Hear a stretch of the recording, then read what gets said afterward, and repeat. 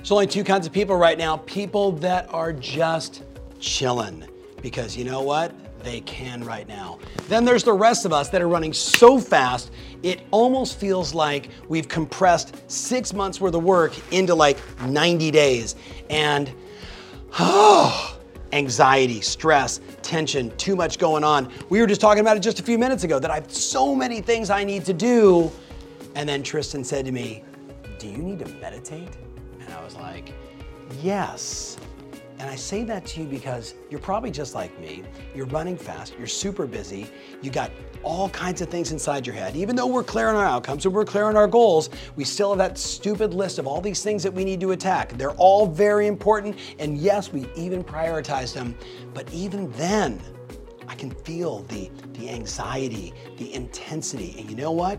I don't perform at my best in that emotional state. So literally, grabbing my phone, and I'm just gonna give a little shout out to Calm, Headspace, and Waking Up by my buddy Sam, taking just 10 minutes to turn that on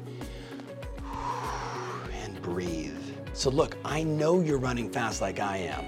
I just challenge you to do a little meditation and give yourself the peace to be calm and be focused so you can ultimately serve more customers.